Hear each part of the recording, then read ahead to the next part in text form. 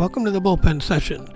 This is Padraic, and glad you're listening. Excited to share the conversation with playwright Adam Szymkowicz. We sat down at the SETC, and a little nervous to be interviewing the playwright that interviews playwrights. But it was a great conversation, really generous of him. I asked him at the last minute, and he came down and sat down with us for an hour, and it's really, excited to share that with you. But first, figure should probably talk about what's going on, and I hope you're doing all right. I hope you're healthy.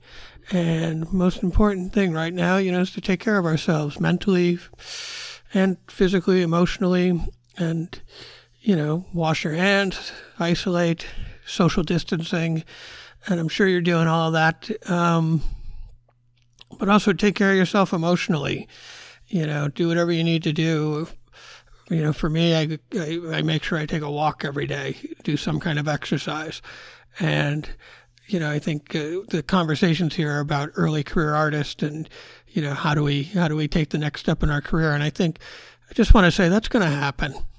Work's going to come back, but right now, if you're worried about that, it'll come. We're all going to do something. But it might be important right now to just figure out what you need to do and take your time. And I was thinking about it. There's this thing going around, Shakespeare created Lear during his quarantine. And, it's great. If you can write King Lear or something equal to it, go for it. Do it. I'm amazing. But it's okay to listen and listen to what's going on with your body and do what you need to do, because the work's going to come back. There's a lot of tough things happening during this time of isolation, but, one of the positive things, I think, is that it's forcing us to slow down. And I talked a lot about this recently this year, just about the idea of making sure you're pursuing and doing what you want to do. And, it's a good time to listen to yourself and find out what you need. And I also want to say it's okay to, if you can't create in chaos. That's one of our jobs right now, is to see if we can eliminate all the chaos, as much of it as possible. Because the work will come back, the projects will come back, and it's true. You can see it. Our theater community is amazing. I'm really impressed with all the ways that we're trying to generate work, the readings through Zoom and live streaming. And, I watched the Indigo Girls FaceTime live concert the other day in the living room, and we're figuring out ways to connect with each other, and so we're going to find a way. And this will end, and we'll find new ways to create work. We'll go back to old ways of creating work. And right now, if you want to create. If you can't create, take it easy and be nice to yourself. And it's nice. You're getting a chance to, one of the things you're doing is listening to a podcast to say, I wonder how that playwright does what they do, or how do they build their career. And, when I'm ready to do that, I can do that. And so I'm glad you're here. I'm glad you're okay. I'm glad you're healthy. And glad you're taking care of yourself. And thank you for listening. Just knowing that we're connecting through this and giving each other a reason to bond, even if we're through listening to a podcast or, having a party on Zoom later. All of it is it's a good way to stay connected and know that we're all still part of the community, and our community is very resilient. I wanted to make sure to say that. And, with that, enjoy the conversation with Adam and play ball.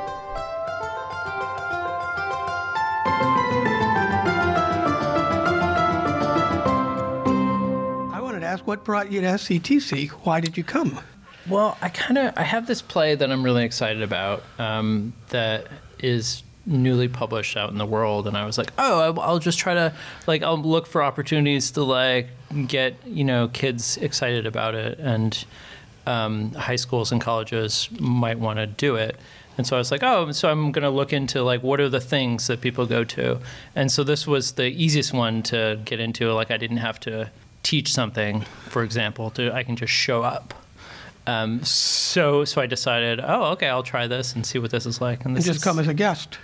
I'm just here. I went up and signed a bunch of plays upstairs and just hanging out, meeting, seeing some people that I know, and then you were like, hey, you want to do a podcast? Great, I'll come do a podcast.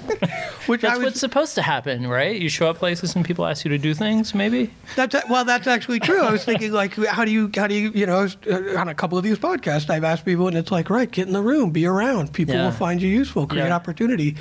And so when you said, I want to get students excited, are you talking to them directly about your play, or are you talking about the colleges? Who are you approaching? I mean, who knows if it's going to actually work?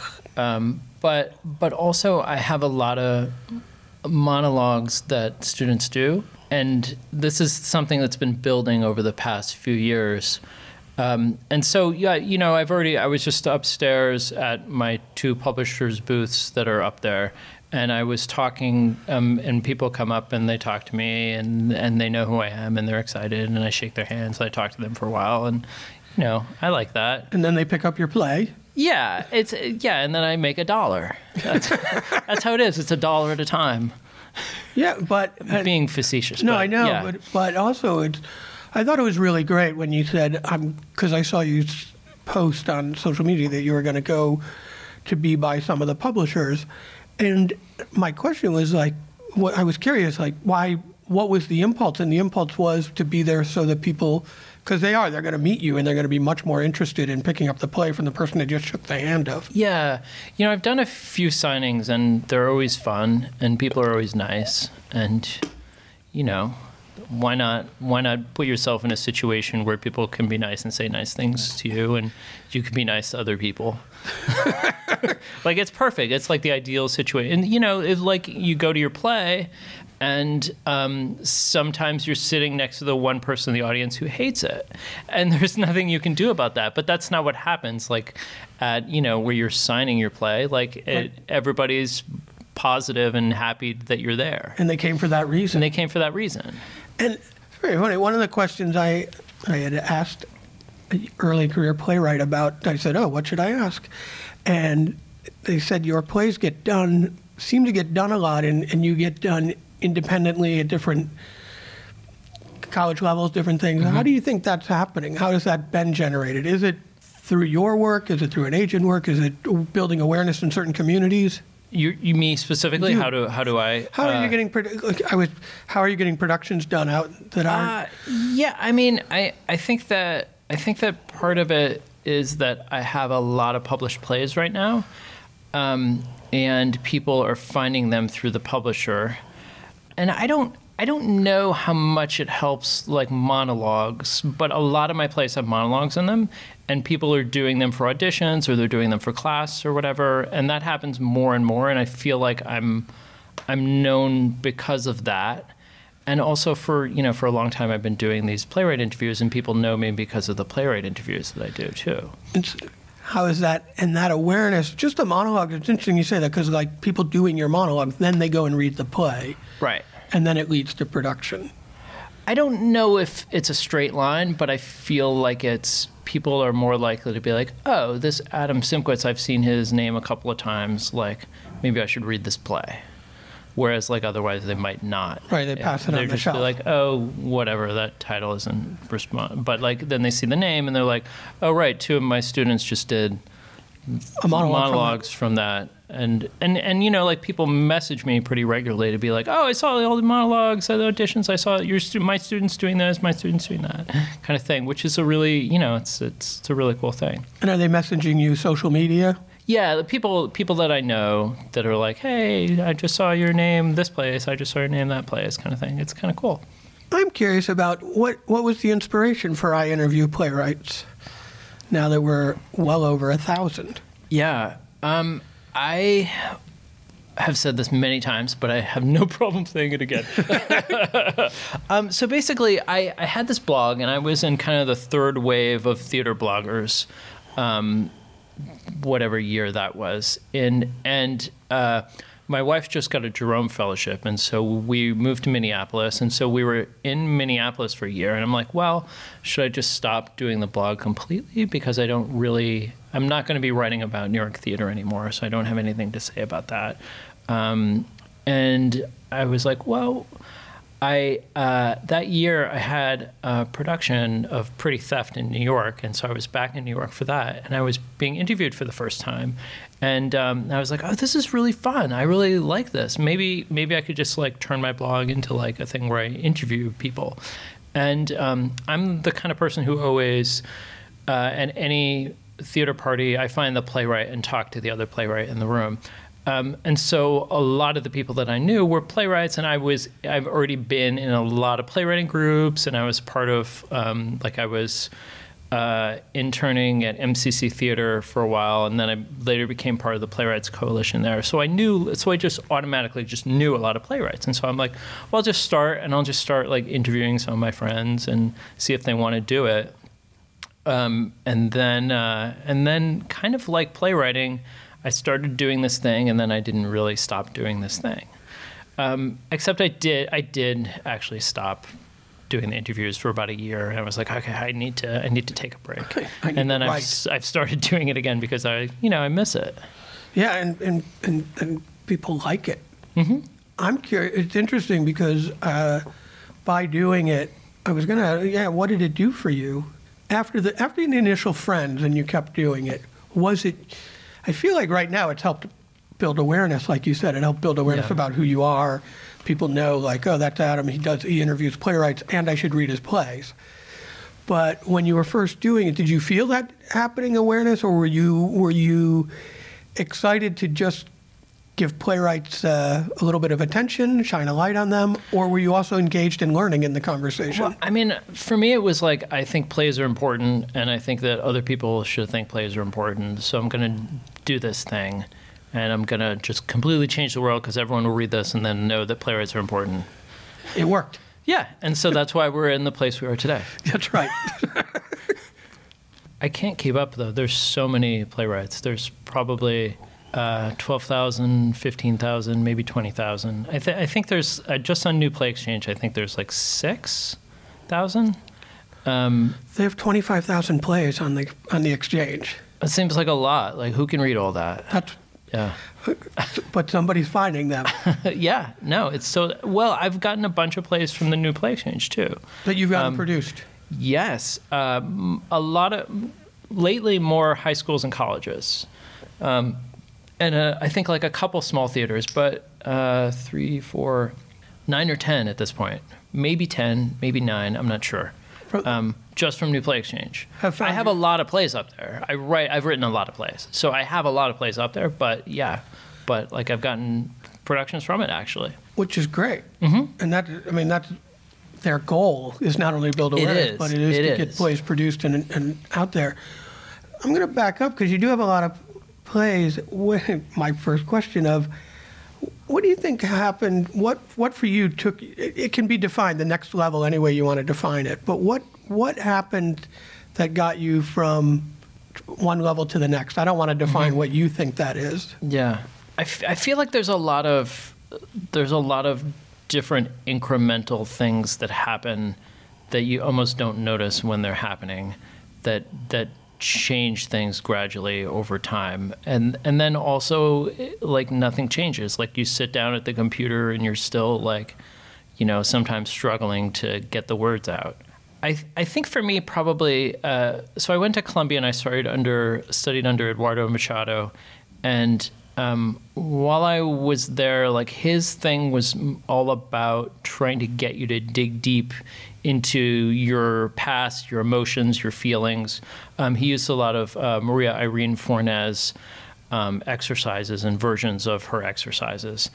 And I think like doing that for 3 years really, helped me to get to that place faster. And so now if I only have like a half hour to sit down and write, like I can find the thing that I'm trying to say, or I can try to dig into, find that emotion and try to get to that place Whereas like, you know, sometimes it might take like, especially earlier on, it took like a while to find like what the actual seed of what I was trying to get out was. Yeah, that makes perfect sense, because I talk about when I write, I'm writing from there's some need that's inside me that I have to explore. Yeah. And that's great. And I think practicing, the amount of practice of getting to that place like makes it easier to get to that place in the future. Yeah. And I'm going to back up a little bit. Were you writing plays in undergrad? Did you start? Did you know? When did you? So I started writing plays, I think the summer after my sophomore year, I decided I was going to write a play. And then the next summer I wrote another play, and then I took a playwriting class, and then for my honors thesis, I went to UMass in North Dartmouth, and for my honors thesis, I decided I would write and direct and produce this play on campus, and it was super successful.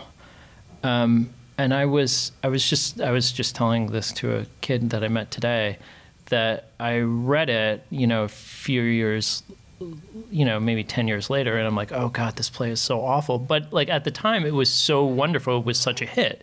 And like both of those things can be true. Like it was, you know, it was really good in that room. It got the responses that I wanted from the audience. People saw it like multiple times. And like, it was like, you know, it was why people go into playwriting is when something amazing like that happens in a room and you're like, oh, this is what I'm meant to do. And also it's not a good play, and that's okay.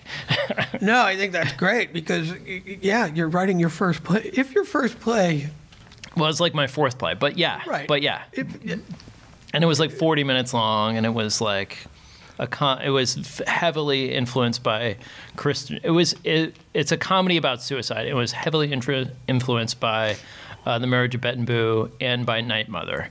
And both of whom later became my professors, and then later who I ended up working for.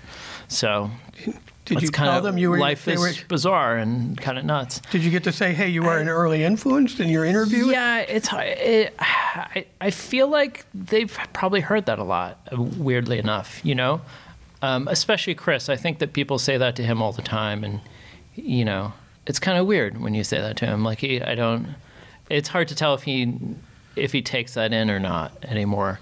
I think he's well, both of them are so huge and influential, and they've influenced like generation of playwrights. And I think part of them knows that, but it's also like the how huge that is kind of hard to measure. Yeah. Yeah, especially if you're hearing it from all this next generation of writers you're meeting at Juilliard who are saying it's because of you. Yeah. Or I was inspired by you. But it's true, you get that fix, that your early, I'm glad you said it, like your early plays are great because they're successful at what you set out to do.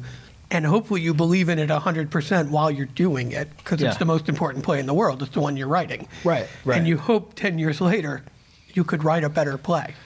Yeah. Yeah, a much better play.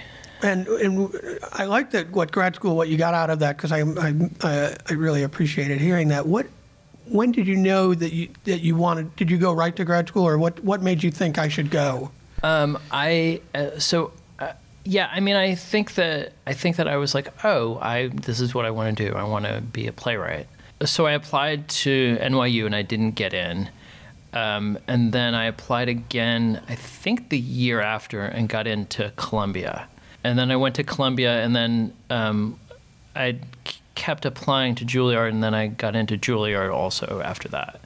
And Juilliard, I have to always kind of explain that it's an artist diploma, and so some people who go to Juilliard already have an MFA.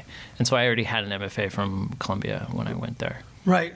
And did you know I need to know more, or was it the impulse of I want to do it professionally? You know, like I know, like acting, you're going to grad school, you start to think. Oh God, it was such a long time ago at this point. I don't know what I was thinking. I liked it. Well, I can skip it and say no, really, because what I liked when you said you got out of it is your ability to write, get to the core of writing. Yeah. I mean, I definitely was a student at the time. I definitely wanted to learn. And so I think that was a major part of it. But also, like, I don't think that most people who go to grad school really know what it is and what it can and can't do for them. I think people have like an outsized view of like what grad school can do for their careers. And I know that I did. And yeah, it kind of did that, but also in a roundabout way that took a while.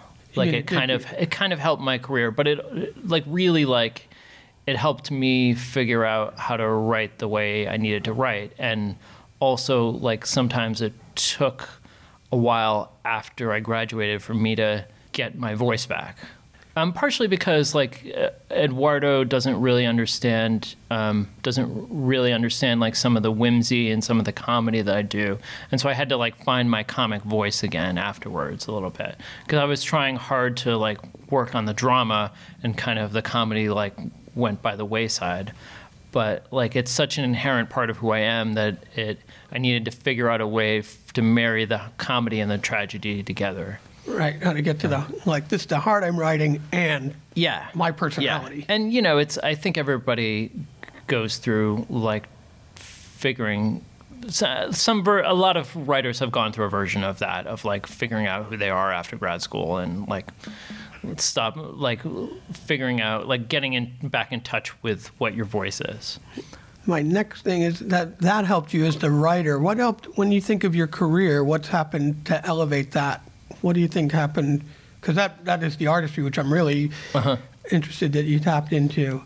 What happened to getting... I'll ask a simpler question, maybe, if you don't have an answer for that one, but it's just, you are published a lot. How did that start to happen? Is that out of production?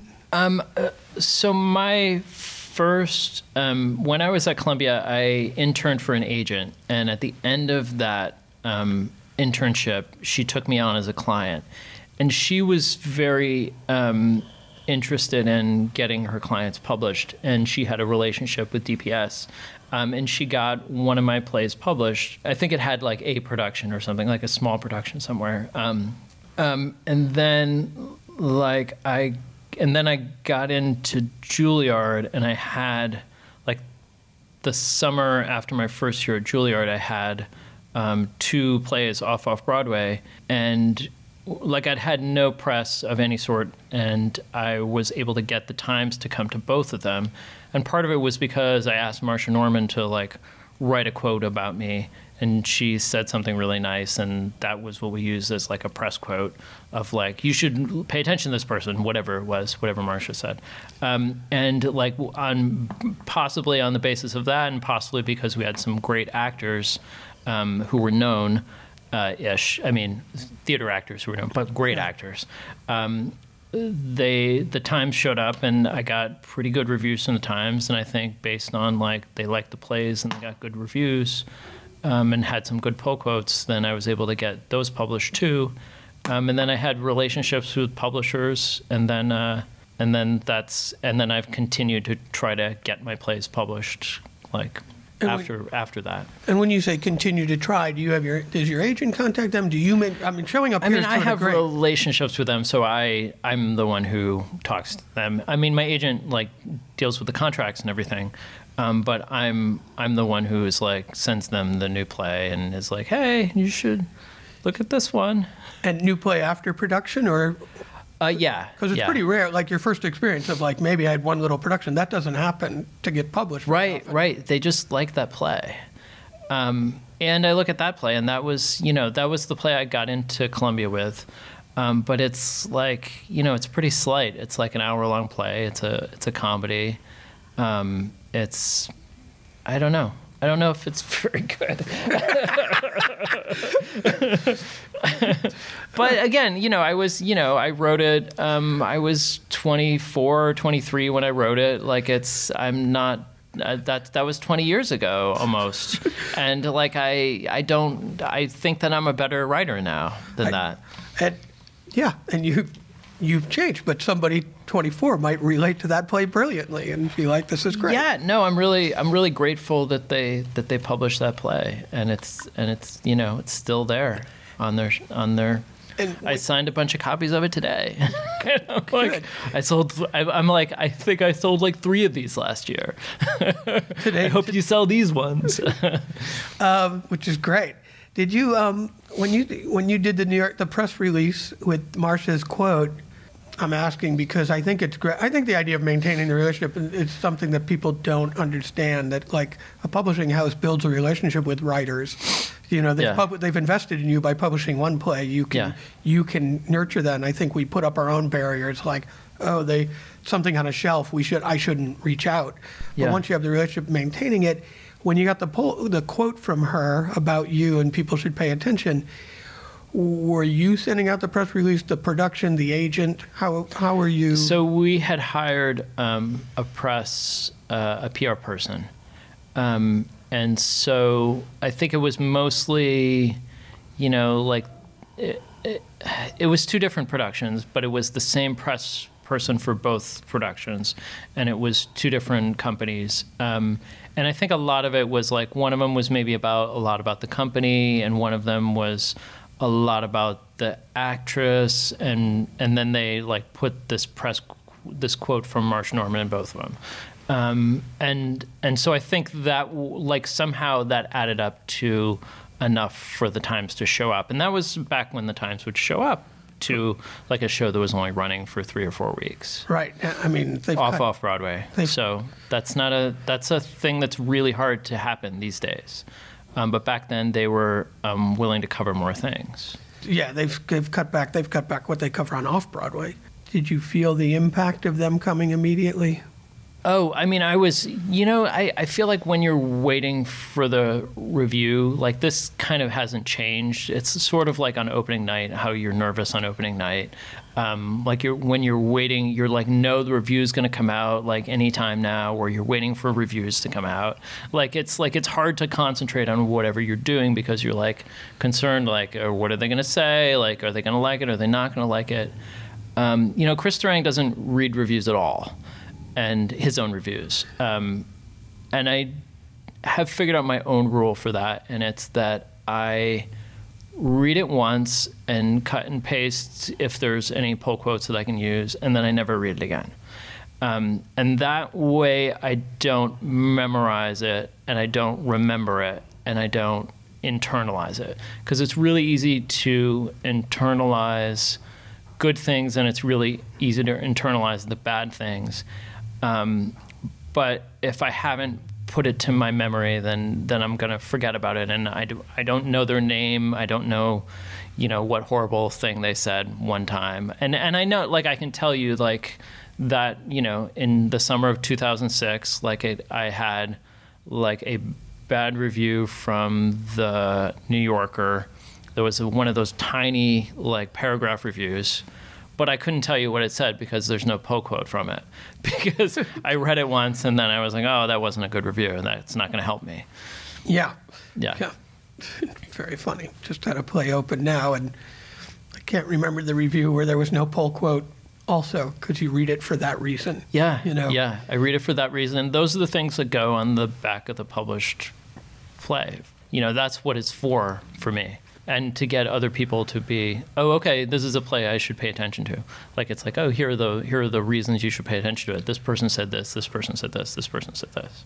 I'm interested because you still have the agent? No, it's I have a different agent now. But the agent that I'm with, I've been with for like 13 years. I'm curious how the new we grow out of relationships, whatever, but how that the internship happened the first time. Yeah. So the second time, did they see a play and approach you, or did you? The second time, I think, again, I got help from Marcia Norman. Marcia Norman has been a great help in my life. It's pretty good. And yes, and she helped me before I knew her, and she's helped me a lot since I've known her, and she got me hired at Juilliard, and yeah. And did she actively say, I'm going to help you, or did you voice it? She introduced, she was like, this is a good agent, you should meet with this person, and set up a meeting with me for this person. Nice, so it was really proactive on their part. Very, very proactive on Marcia's part to be like, yeah. that is something you want to look for. Yeah, no, I'm very fortunate to have someone like that who's helped me so many times. No. And the job at Juilliard, how long have you been there? I've been there, it's almost 5 years now. This summer it'll be 5, and then I'll start on my 6th year. And Marcia, for those of you who don't know, Marcia Norman and Chris Durang for years ran the Juilliard program. And Chris Durang retired a few years ago, and David Lindsay-Abaire took over for him. And so Marcia and David Lindsay-Abaire have been running the program. And this year, Marcia Norman is retiring, and Tanya Barfield is taking over. And so it's going to be Tanya Barfield and David Lindsay-Abaire, who are both alums of the program. And Tanya also had the job that I have now, which is it's currently called the Playwrights Program Manager, but it's been called the Literary Manager there. And so it's my job is supporting the playwrights who are there and kind of being their contact person, and also reading the admission scripts and narrowing the pool down to a smaller pool for the professors to read. It's funny, I was going to ask about you, but I think I'm going to ask about that project. How many scripts show up? This year it was about 240. At the height, while I've been here, it was like 300. I know when I got into Juilliard, it was about 150. So it's fluctuated some, but it went up, and now it's going down a little bit. And it's that many, and it's reading and then weeding it down, and yeah, it's amazing. Yeah, it's really, and I find it's really hard for me to. Every year I'm like, no, it'll be fine this year, but it's always hard for me to write while I'm reading, like in that season of reading. And I think part of it is because my critical brain is on every day, and so I'm being critical about these plays, and then I can't go be critical while writing a play, and it's hard to shut that part of my mind off. Yeah, I got to figure if you're thinking about things that are, this was great about that play, or this was not great about that play. My play should have the great stuff. Yeah. And also, I don't want to be like, would this play get into Juilliard today? I want to be like, this is the play I need to write right now. Right. Want to be pure. Like, that's not, and so my job is a separate thing of like, okay, this is does this show off? Is this the kind of play that I can give to, can I give this play to David Lindsay-Abaire, and will he see it, and will he understand what kind of a playwright this is? And that's a very different thing from like, I need to create something. Yeah, I need to create something. There's something I need to write about. There's something I'm trying to say. And what's your process in writing it when you've written a play? Who do you share it with? It's really helpful to have a writing group. And I've had some really good writing groups, and sometimes I have to form them and create them in order to have a way to hear stuff out loud and listen, hear stuff for the first time that helps me like write it and rewrite it and keep going. And when you have the writing group, is it just for you to hear? Is it because for like if I've written a new play, I also need to hear the whole thing out loud at some point. And so I have to set up some scenario in which I can hear it out loud. And, that's helpful if like I'm writing it for a specific group or something, or like I'll have to like I'll give you an example of my newest play I wrote specifically for high school students. It's like a high school play, and I posted on Facebook, hey, anyone want to read my new high school play? And then like 30 people were like, yes, I do. I have a lot of Facebook friends. And so I sent it out to like 30 people over like a couple days. And then a few of them responded, and one of them was like, hey, do you want to come to the Academy, Hartford, what are they called? Hartford Academy of the Arts, something like that. Anyway, I'm doing a reading, like a public reading in Hartford, and I live not far from there at the moment. And so part of what I'm doing is like I'm going into a couple classes, and then I'm going to be rehearsing this play reading with them. And so I'll hear it out loud with high school students. Before that, I was able to set up a table read of it while visiting this other high school that's doing a different play of mine. And I was like, oh, can we do like, maybe we could do this. So like I tried to set it up in like whatever ways I could to figure out how to hear this play with high school students.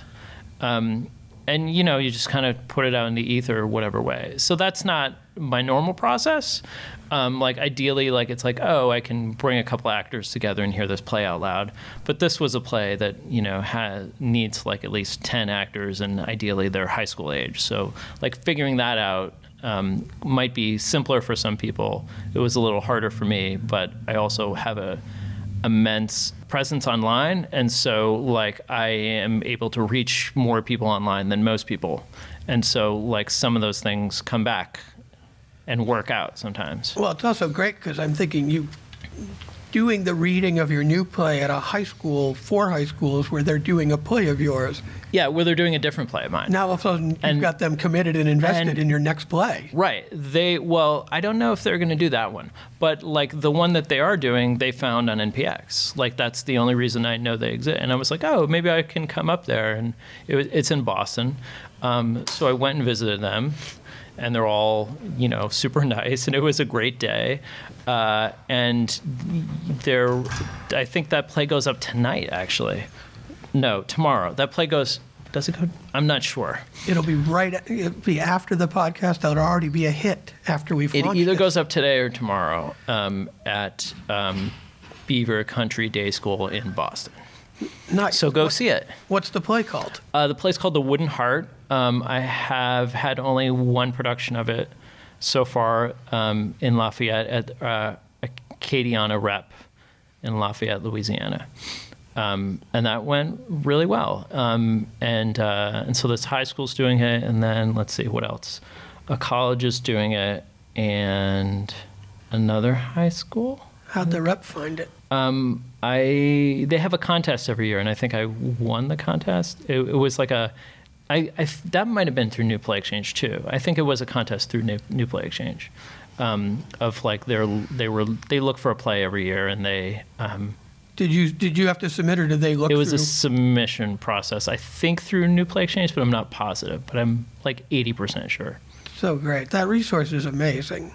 It's good. Here's the thing: is like a lot of us wish that our play will be done at Playwrights Horizons or Steppenwolf, and New Play Exchange isn't going to do that. But if people think that it is, then they have weird expectations about how the world works. I feel like I'm able to small theaters or high schools or colleges are the ones who have contacted me so far.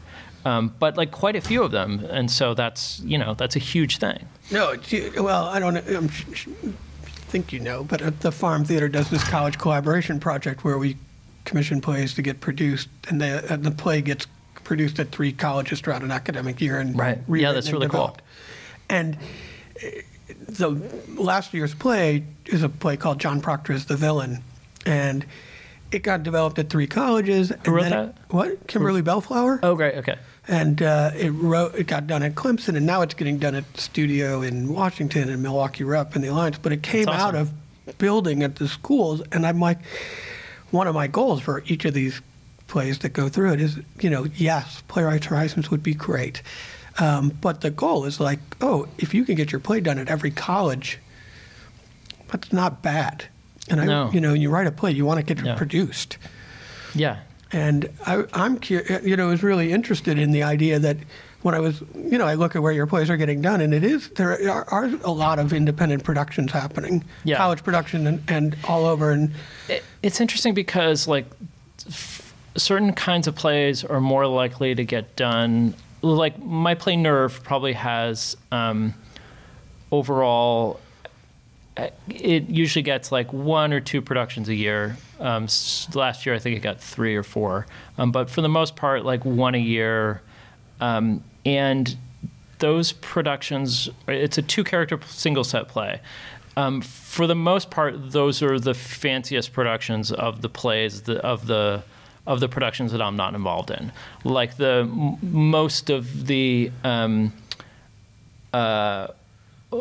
like bigger productions in historically have been of nerve. A lot of the smaller theater, like indie theater productions, are of like Hearts Like Fists, or Clown Bar, which are both like big cast plays that are like splashy in terms of theatrical, and like have a lot of images that people can post from the plays. And so it's and Hearts Like Fists gets done in high schools, and Hearts Like Fists gets done in colleges. Clown Bar has, weirdly enough, gotten done in a couple of high schools. But it's more likely to get done in colleges or in small theaters. I guess what I'm trying to say is like, okay, this kind of play works well in this market, and this kind of play works well in this market. And like sometimes you don't know that until you put it out in the world and you see like who grabs onto it and who is like, this is for us. Yeah, and it's funny, your two bigger plays are the two that I know the best because I saw them in New York. But Hearts Like Fist and Clown Bar. And those are kind of more recent. Those were back to back in end of 2012, beginning of 2013. Those two plays. And I feel like it's funny. Clown Bar, I feel like would be, when you say smaller theater companies, it's more not only. It feels like younger companies. Younger, yeah. Somebody who's wanting to do something adventurous and take a risk and non-traditional venue and things like that. Well, it was done in Seoul, in South Korea. They looked like kids. I think they were like right out of college, in Korean, and I just saw photographs from it, and they like sent me the translation, which I of course can't read at all, but I was like, oh, this is so amazing that this is happening. That's incredible. All right, yeah. How'd they find the play? Someone must have bought it and, picked up the copy and decided, let's publish it. And it's being done right now in Turkey, in Turkish. I think, it's being done in Austria, but that's in English. It's out there in the world. It's what? It's out there in the world. Yeah. If you have a 2-character, 1-set play, more people can invest in their money. Right. And that one was done at Greece. That one was done some places too. But more of the,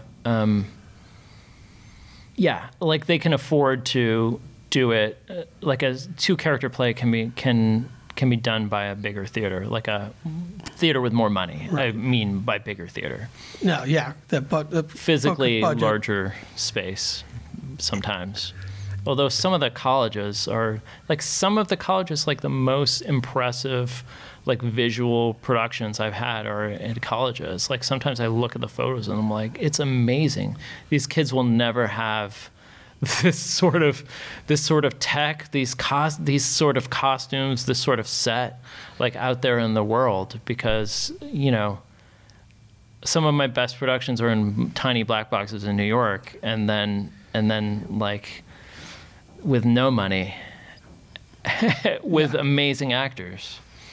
Yeah, and then it's funny. That's the college collab. That's actually, as we're talking at the Southeast Theater Conference, I was thinking, that is what I love about working with the colleges, because they also, Center College is a great partner of ours in Danville, Kentucky, and every time the design elements far exceed what I think they were going to do in the beginning of the play, because they're doing a workshop of a new play. It's amazing. And then they get invested, and it grows and it grows and it grows, and you come and you're like, you're in a 340-seat theater, it's sold out, and this tech is amazing, and they've done video, and the playwright throws a challenge at them, and they're like, yeah, we're up for it, because they want to solve it. And it's amazing. And I think to the students, in the next couple of years, while you've had this amazing experience, then you're going to go to this black box. Yeah. You're not going to have these toys to play with. And then you're going to be like, I'm going to use this cube, and we're going to do a play. For everything that was represented in that other thing, this box now does everything. Yeah. Theater's so weird. When I think about the difference of going and looking at the box, when you think back from when you started and now, what do you think what do you carry with you into the room? And what I like to say into the room, but whatever that means when you, as an artist, what do you carry with you that you didn't when you were beginning? Oh, what do I carry with me into the room? I mean, I feel like I carry less fear. Like, I feel like I know what this thing is, and I try not to get too stressed out about it.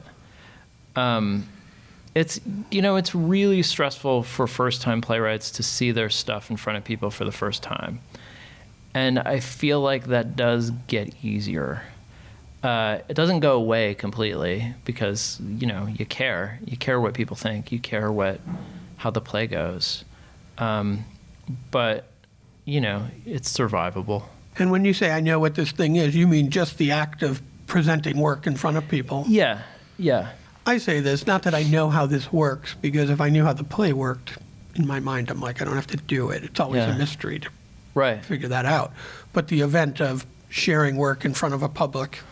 Right. It's a process. And you have to kind of let go because there's a magic that can happen if you're lucky, but no one really knows why something comes together perfectly sometimes or why other times it doesn't.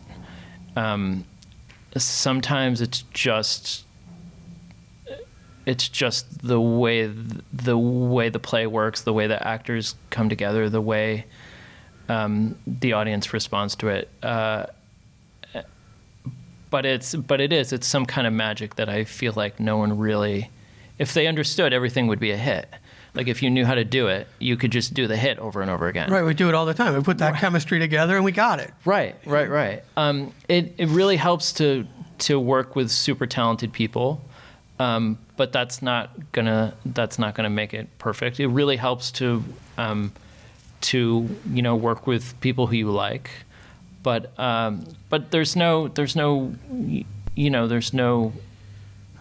everybody is vulnerable every time, and there's no way around that, and you just have to do it if you want to do this thing. And you mean vulnerable because vulnerable to it that it might not work. Yeah. Yeah. And you have to be willing to I'm going to put myself out there and do this thing. And it might not work. And even if it seems like it'll definitely work, it might not. And no one knows why. Right. There's no definite. Interesting. I just did an exercise with a student, and it's a long example of this theater through sports exercise that I do that pretty much illustrates acting and objective. And I said, you're committing like 90% to this game. How come you're not committing 100%? And she wasn't winning. And I'm a guest artist right now at Shenandoah University, and she said, what if I commit 100% and I still don't win? Oh, and I was like, that's life, kid. I did. I thought that, but I went, that's right. Yeah. You have to commit 100%, and you're probably not going to win. Yeah. And you're, every play you have to show up. Every time you sit at a desk to write, you're committing 100%, not knowing if this is even going to turn into a play. Right.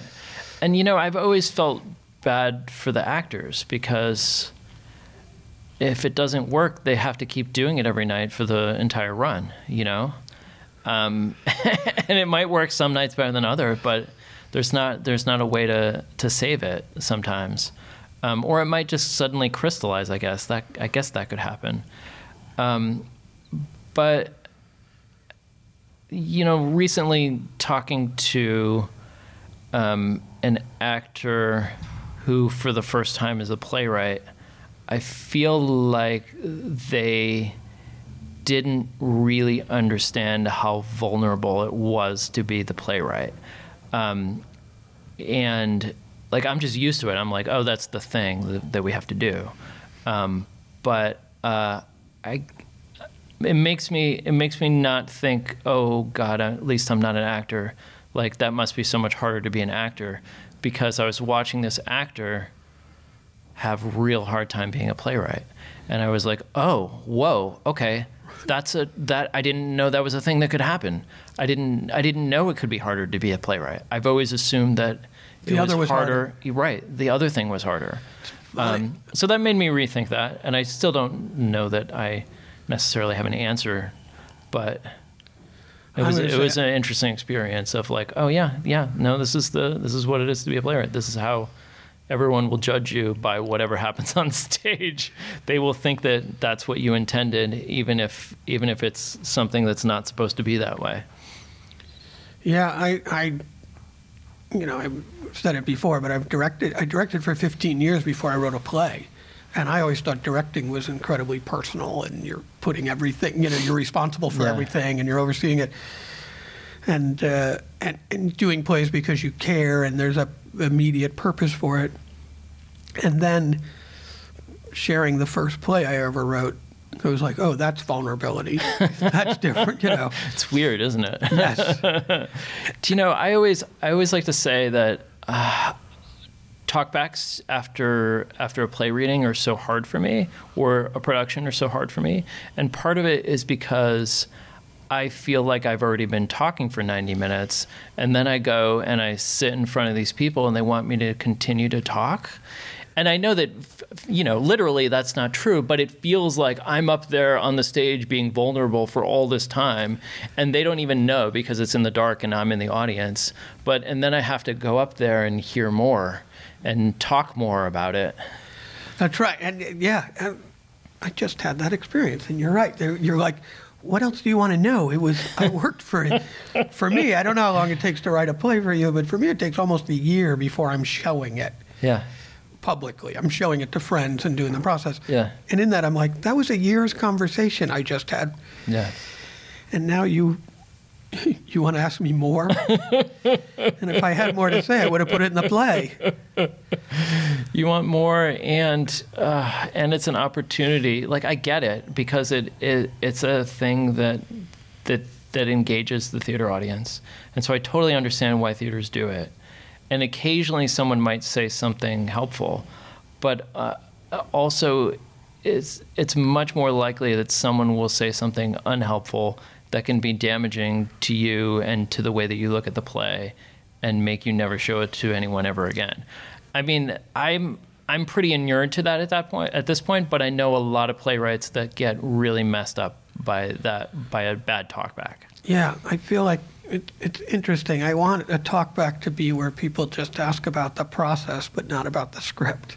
Yeah. I feel like they should, how do you sit down to write, or where did you get the idea come from, or like all that stuff, because that's not going to damage how I'm thinking about the text. Right. I don't always have answers for that, but I'm glad to make something up on the spot. That's right. Yeah. Yeah, I'm fine but those questions feel safer to me. Yeah, totally. And yes, I may be making up the answer of the inspiration because I don't know, or I don't want to share. Right, sure. Most of the time I'm happy to talk pretty close to the truth about the inspiration. No. What advice would you have for somebody who is pursuing it?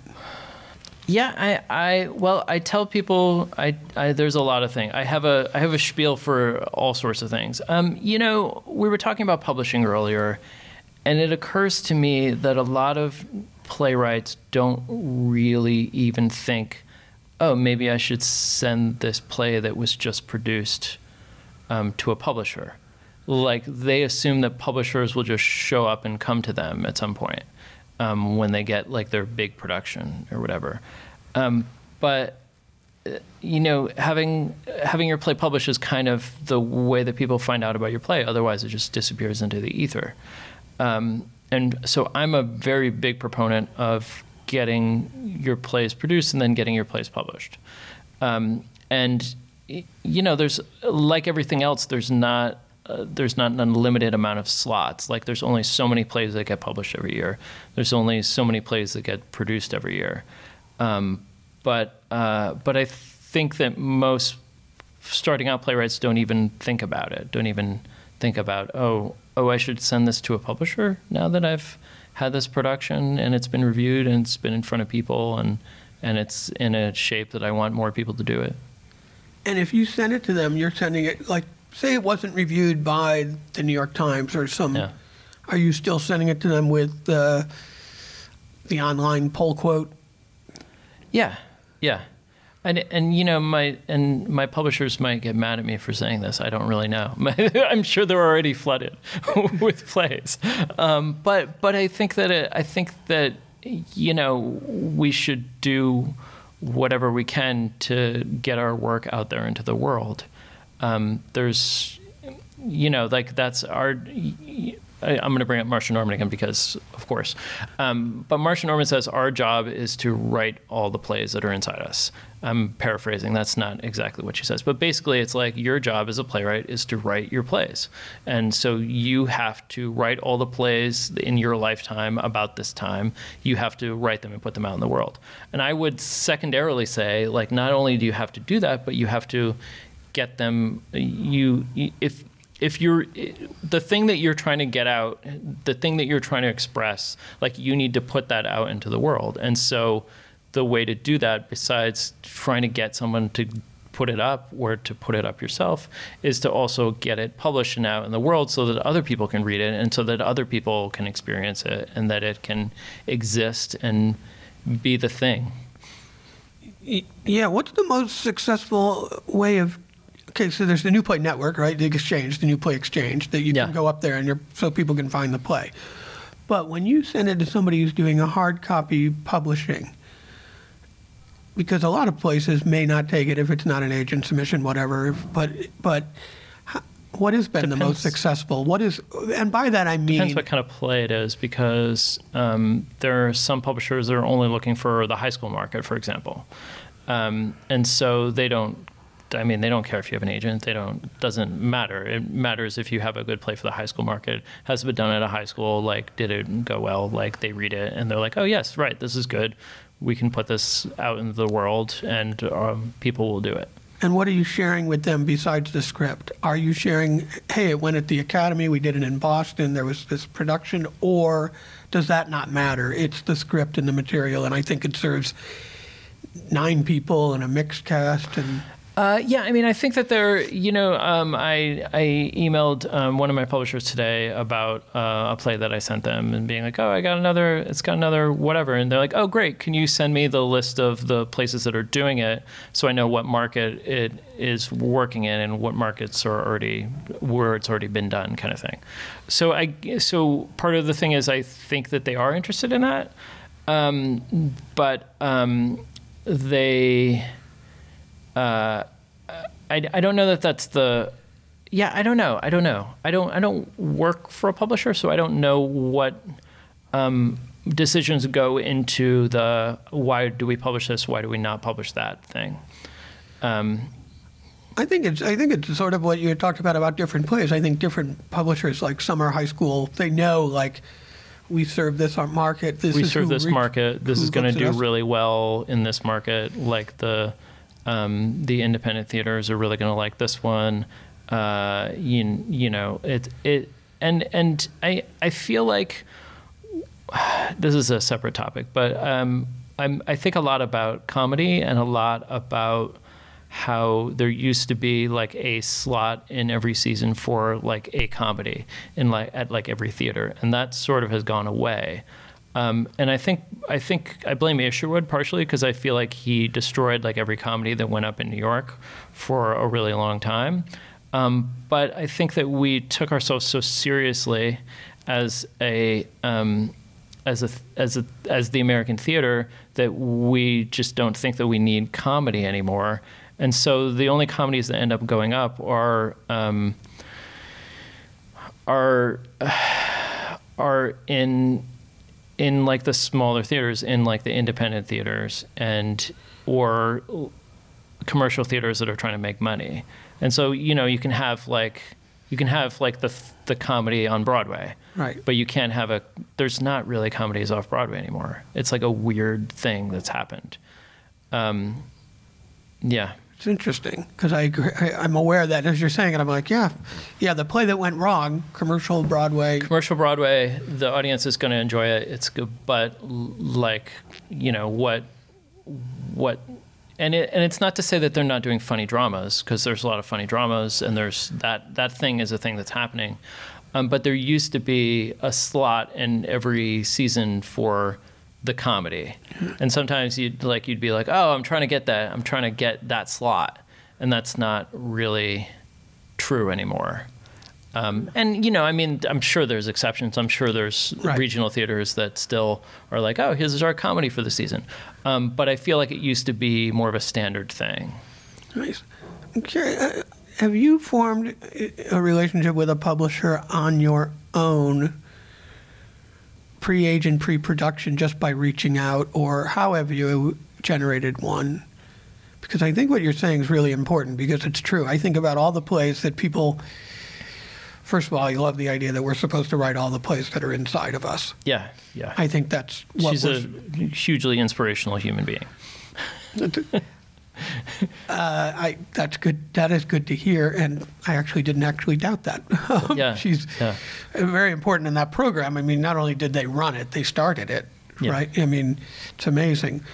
But I love that idea, and then the other idea that you're sharing is, you know, we need to get them out into the world, because I think your job is to write the play, and then your job is to make sure it gets produced. Yeah.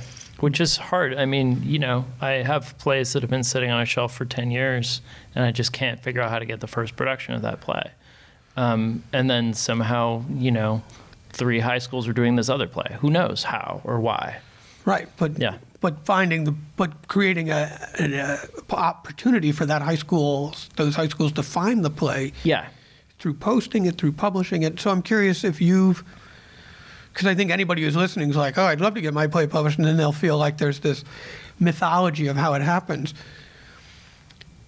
The first one as an agent introduced you. After that, how else does that happen for you? I completely cold email publishers. I have relationships with lots of publishers, weirdly.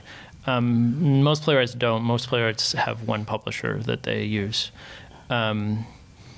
I don't know. I think that so the other part of what I was trying to say about comedy is that people still crave comedies, but those kinds of plays are not being done off Broadway anymore. They're being done in the smaller theaters throughout the country, and they continue to be done in the smaller theaters throughout the country. And, you know, people are still hungry for comedy, but they end up doing like whatever was on Broadway and not whatever was off Broadway, just because there just aren't that many anymore. So what I'm trying to say is the publishers are still looking for comedies that can go up in a community theater, and will do well in a community theater, and that people can do well. And so I feel like that's also a specific kind of play. It's a kind of play that if the acting is not great, the play will still work. And some playwrights can't write that kind of play. Like that's, and some playwrights can write that kind of play really well. And I don't have any value judgment on that. I think that it's easy to be snobby about that sort of thing. But I feel like comedy is important and valuable, and so maybe I should start interviewing comedians. I'm not going to do that. I'm not going to do that. But no, I really believe in the importance of comedy, and I think that the publishers are still looking for comedy and still looking for. And so, in a way, you almost have to. It's good, because I'm thinking about it. It's good for you to actively say, okay, I'm not going to name all the theaters, but if it wasn't, I will name one. Like the things I'm seeing at Soho Rep, they're not going to do some farce. They're not going to do a farce. Right? Yeah. So like, okay, you're not having access to that, but I have a really strong farce that I've just written, and I want somebody to see it. Bringing it to the publisher is a way for the publisher then to bring it out to that theater that's in Kentucky, where we're sitting. Yeah. How am I blanking on her name right now? Anyway, her play called Nana's Naughty Knickers. Great title, right? Great title. That play was done, I don't know how many times, so many times in small theaters all over the country, and in bigger versions of in bigger independent theaters throughout the country. And it's, you've probably not heard of that play. I just heard the title now. Right. There are lots of plays that are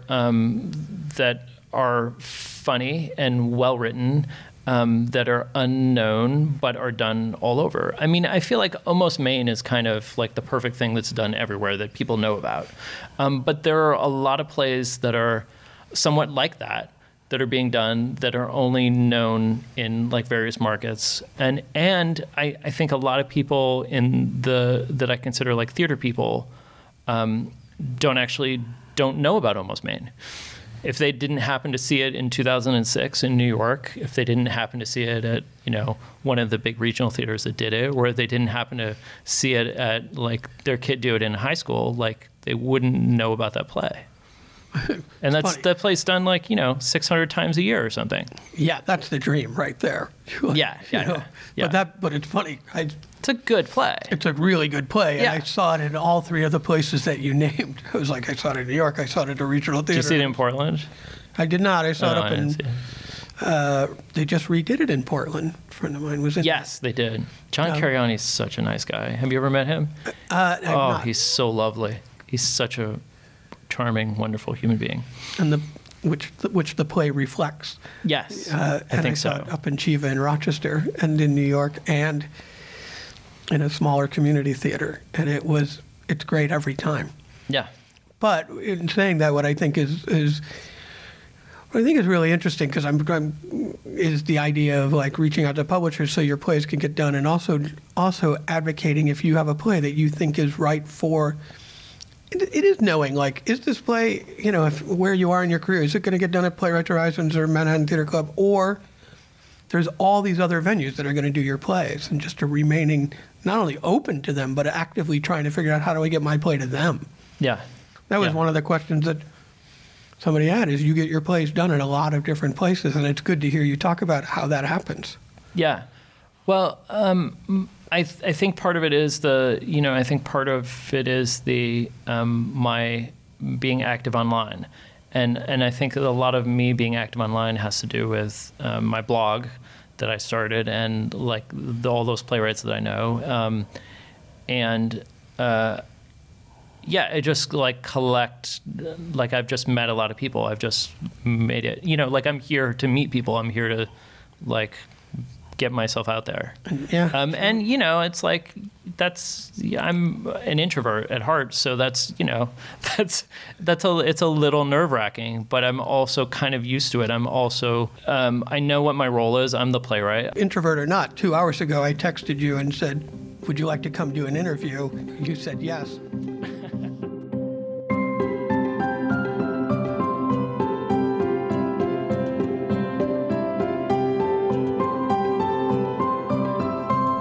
It's so nice to get to sit down and talk with Adam, and really appreciated the fact at the end of that conversation, him talking about being an introvert, and that may be so, but he came to the conference, and within 2 hours of me texting him, he said, yeah, let's sit down and do it. So thank you for that, and thank you all for listening. Before we wrap up, I was just thinking about one other thing about being at Shenandoah and Play Spirit being postponed. I mean, it's going to get done in a different way, but I was realizing, when the students heard this, there was a loss. They're a loss. It's their first college play, but if they're a senior, it's their last play at the college. And, there was real sadness. And I thought, the theater community is doing amazing. We're creating work. We're live streaming. We're going to do it on Zoom. The people are doing readings in closets. The Indigo Girls did a live concert from a living room. We're finding ways to make art and share art and keep all of us connected. But I also wanted to make sure that, be aware that we all also lost something, projects that we invested in and cared about or we're hoping to do and we're planning on have been canceled and postponed. And, with that comes grief and loss and sadness. And, I just want to make sure that we create space for that, and allow yourself to feel whatever you're feeling about it. I don't want to get too down, because I'm loving the community, and I like that we're finding ways to connect, and I like watching the teachers find ways to teach, and I'm watching the students show up in 100% attendance, eager to learn. But I also think it's healthy to say, yeah, I missed that. I'm sad about that. And, take the time you need. And like I said, we're going to do it. We're going to make stuff. We're going to find new ways to make it when we're ready. And even if we make it differently or whatever we do in the future, we lost something. And that's good to acknowledge. And just, because I want people to take care of themselves. That, on the other thing, I'm going to say, I also think that there are stories to be told. And that thing that Marcia said to Adam about, our obligation is to tell all the stories as artists, to tell all the stories that are inside of us and to get them out. And, I think we will do that.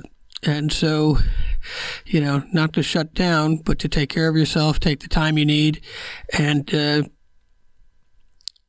trust when you're ready, the stories will come back and they'll take whatever form they need to take to get told. And I'm grateful we're here. I'm grateful to be part of the theater community. I'm grateful that you're listening. And I'm really grateful to the Southeast Theater Conference. I was so glad to get to sit down and talk with people when I was there. And that is an example of how wonderful the theater community is. And they, like other places, are putting together resources for artists and a list of, organizations and way to get help. And as are other places like Art New York. And I saw something in the New York Times listing all of those advocacy groups. And so just know that we're in it together. And I look forward to seeing you. I look forward to hearing from you, seeing you online, and eventually seeing you in person. And with that, we're out.